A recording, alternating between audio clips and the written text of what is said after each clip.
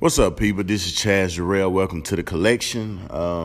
This is my first show. The reason I'm calling it collection because we all are a collection of ideas, collection of guys' minds. When you think about the complexity of everything that's going on, even in our sleep, the way our brains work, is all just a collection of different things going on at one time. So nothing ever stops or ceases.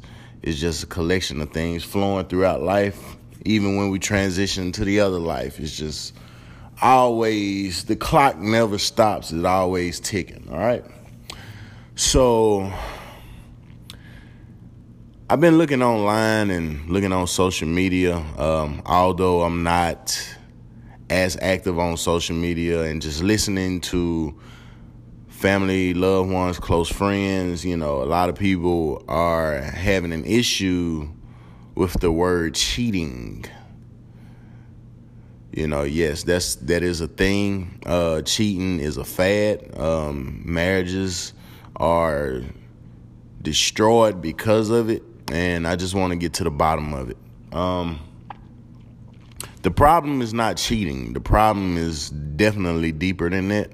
Although I'm not married, don't have any kids or anything of that nature, so just bear with me as I speak on the marital side of things. And I know a lot of married people he don't know what he's talking about, but I'm just going to give my best advice from where I stand.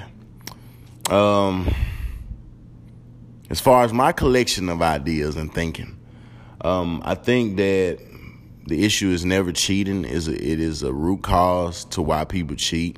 A lot of people cheat to fill voids, to seek love in the wrong places, or not the most pure places. A lot of people are cheating to overcompensate for some things in their current or prior relationships. A lot of people haven't forgiven ones that had hurt them, And we all perceive things a certain way because of the collection of ideas that we were taught, from birth. So those ideas been around forever. So,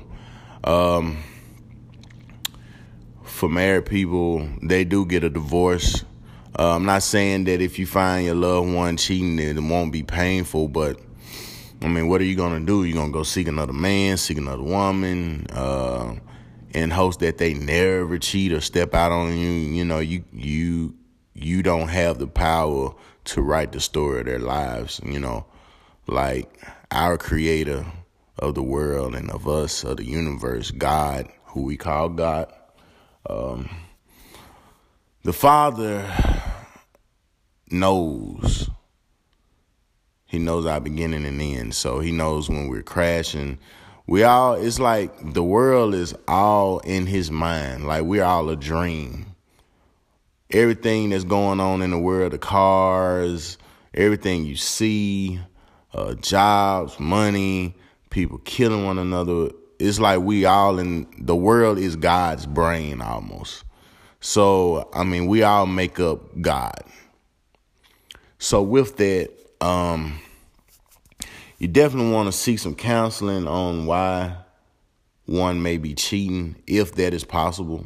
Both parties definitely have to agree on that. Or, if you're a praying spouse, continue to pray, or separate if you need to, but come back to a point and try and reconcile.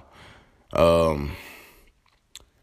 I'm never going to encourage you to, stay with someone where it's just in them. You know what I mean? They just don't want to help you. Like I'm talking about since you met them and 15 years later, they just cheat. That's who they are. And you have to accept that. Try not to, in the end, try not to slander them. I understand with pain, you say a lot of things, bash a lot of people, but, come back and just ask for forgiveness, although you may not feel like you need to ask them for forgiveness, but you ask them for forgiveness for hurting them, and you simply say you pray for them and mean it. But, cheating doesn't necessarily mean that one person don't love the other. A person can love you and cheat. It's just sometimes it's a thrill to the mind for certain people. Now, does it accomplish anything? Absolutely not. It's just a high just as well as some people have their preferences. Like some people wake up every morning and drink coffee. They can't go without coffee. That's a high. Some people love actual drugs, crack, weed, whatever. That's a high. Some people like to lift weights all the time, exercise. That's a high. Anything you can't live without is a high. I call it a high. So for those who just can't remain monogamous, it's a high. And, some people just like a thrill, they just want something different, but they know they don't want to leave home base, if you will. For single people, it's all about communication. It's about communication all across the board, but single people, man, you just got charged to the game because you're not committed to someone.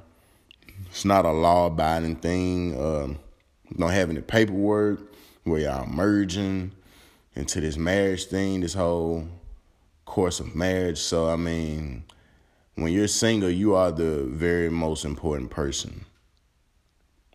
Then, now, like I said, communication is key. So you find someone who will be on the same page as you, and that happens with communication and time because you have to test them out.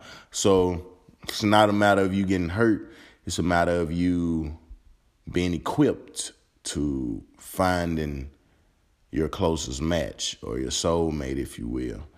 So my advice, man, cheating is not the end.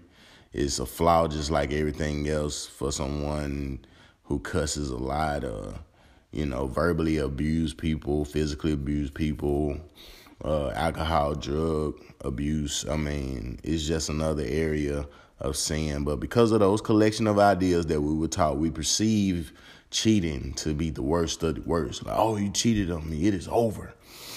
And although it's dangerous, depending on if they're using protection or not, could bring harm to yourself. But so is the other things. I don't know, man. Just stay blessed and choose wisely because that's the main problem. It's a wisdom issue. You know what I mean? We don't apply wisdom in life. We just go off of emotions half the time. And a lot of times the signs are there that we just choose to ignore them.